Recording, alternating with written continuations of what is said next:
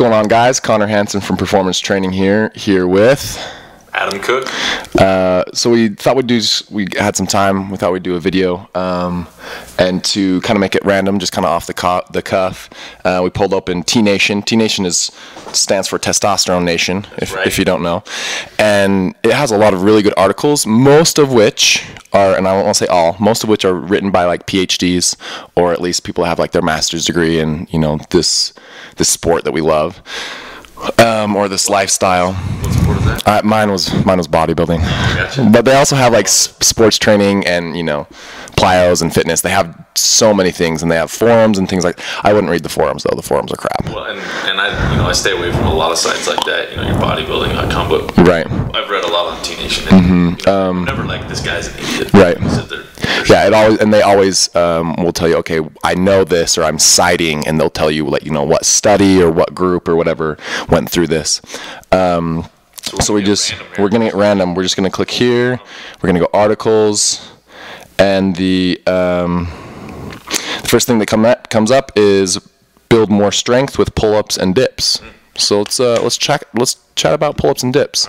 I'm not one to do a whole lot of dips, only because I saw a guy tear his rotator cuff and his shoulder with. Obviously, he's stacking on 45s on his lap while he was doing behind the head or the back dips.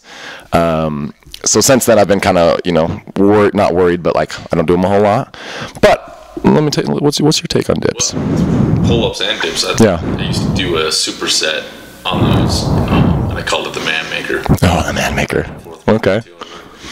You're working body weight. Right. A lot of girls out there can't do pull-ups, so get a band or have somebody assist you. If you really maximize how much work you're putting in, and you don't make it easy, keep your reps low. If you can't do a pull-up, use an assistance and keep your reps low. I build strength. Sure.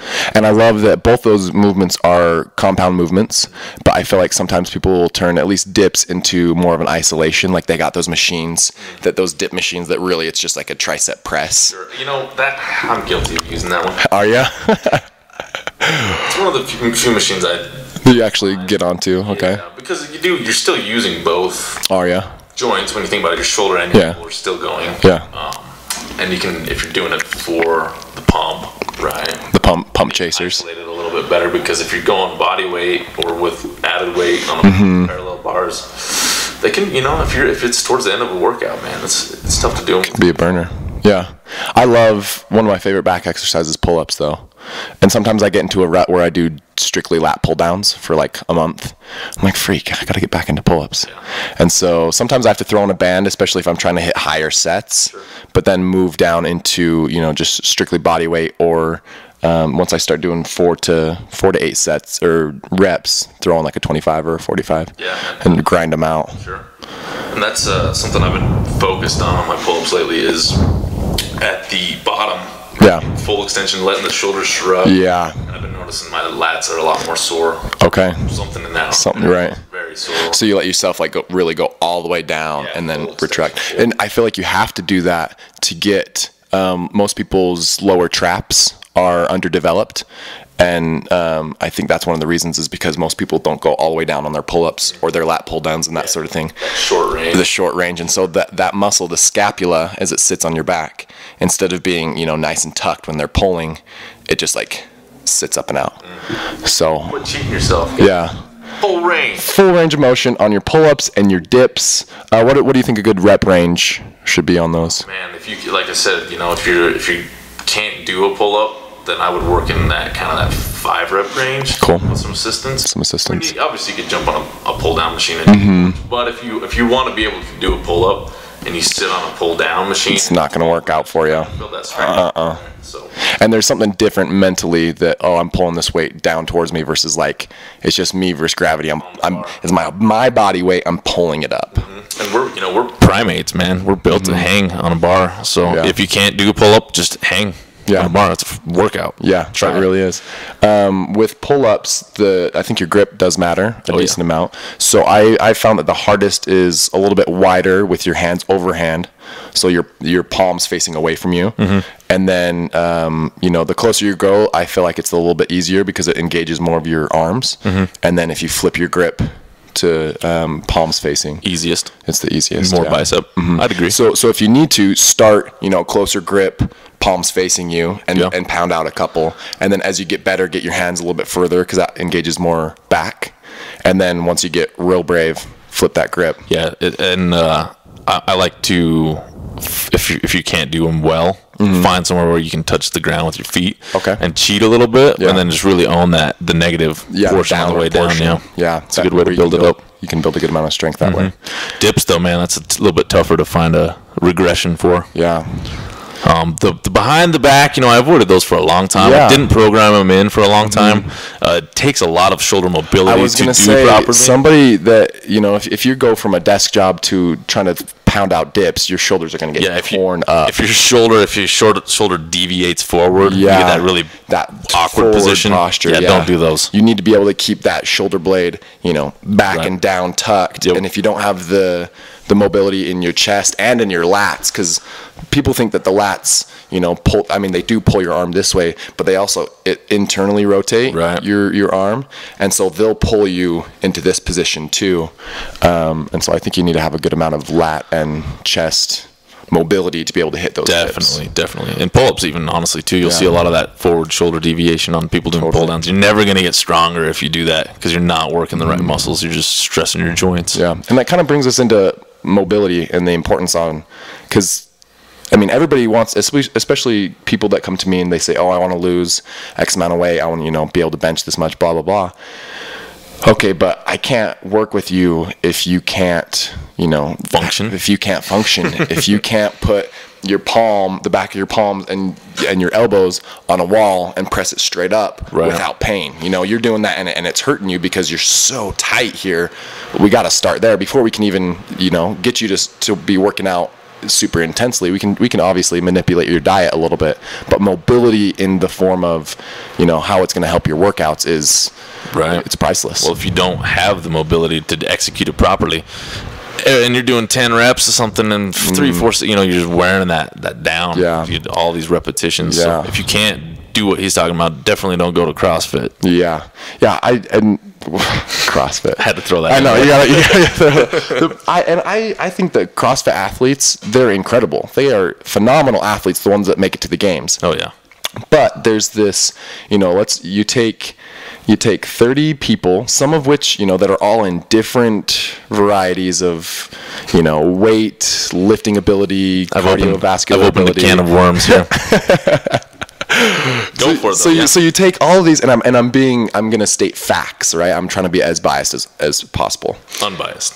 Oh, is that what I said? You said biased. Unbiased as possible. He's biased.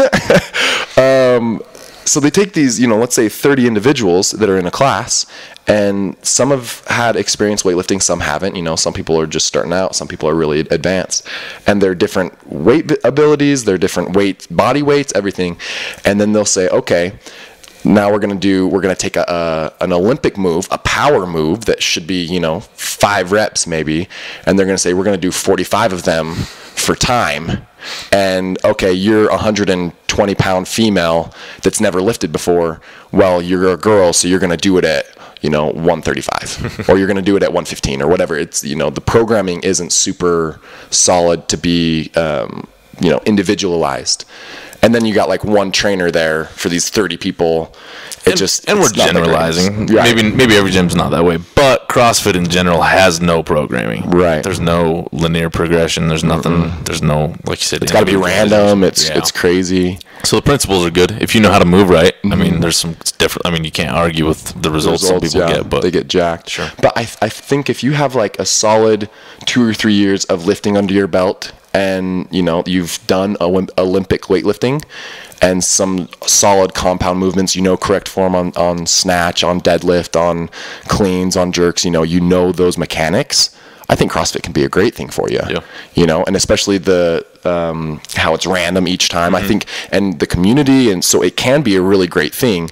But for beginners, it's the worst thing ever. You hear these horror stories that, you know, they go and they have to run a mile and then do all these squats and all these cleans and all these presses, and it's just like, holy cow, you're gonna die. Let's pull it back. Let's come full circle to the pull-ups, right? So I hear a lot of people talk crap on the CrossFit pull-up, the right? Kipping, the butterfly. Yeah. That's not doing anything. Yeah, go try it. It's hard. Yeah, and talk about it's cardio. Shoulder range of motion, right? But you need the shoulder range of motion. If you don't have it, it's gonna mess you up, tear you up. So if you can do those, I mean, go for it, whatever. Yeah. But you got to understand what you're training, right? That's power. That's speed when you're training something like that. A strict pull-up, one's not right or wrong, but you got to look at what your goals are. So if you're trying to build muscle, those strict pull-ups, strict pull-downs, those are going to build those muscles, right? If you're looking for power and being able to yank on something really hard, then you can try to learn kipping, but definitely start with the strict. And I was talking to a CrossFitter once, and he's like, we talked about the pull-ups, you know, because that's the big, everybody talks. And like, honestly, if they called it something totally different, I don't think people would have a problem with it. It's just the name pull-up. They're like, oh, it's not, you know, you're not working. If they called it like cardio kipping or, you know, kipping or something like that, I think it would change how people feel about it. But what about on dips? Yeah. What variations do you like? I think if you're going to do a dip, one, make sure that you lacrosse ball or foam roll your chest. That's first off. If you have a tight chest, you're not going to be able to get into a good range of motion where you can actually work that. I really like going between two benches if you're going to do it, or having your hands at your side. I wouldn't go any further, you know, doing those dips with your hands clear back here. Yeah. You're just asking to two benches. Hurt. That's a good idea. I've never done that. Yeah, it actually came from my sister, Megan Hansen. If you're watching, shout out to you. Nice.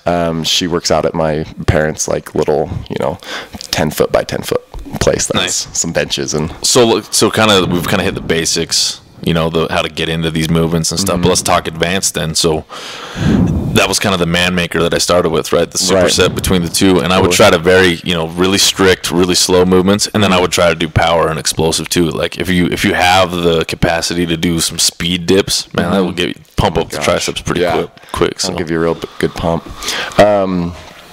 But I think I already mentioned, I love that they're both just compound movements. And especially as a bodybuilder, I get really into the isolation moves. I love the pump. And sometimes I neglect the compound movements. And I think I'm definitely guilty of that. But those are antagonist movements? I don't know. Yeah, antagonist. Right, you go up against and they're almost the exact opposite. I think that I saw just on Instagram maybe today. Strange, right?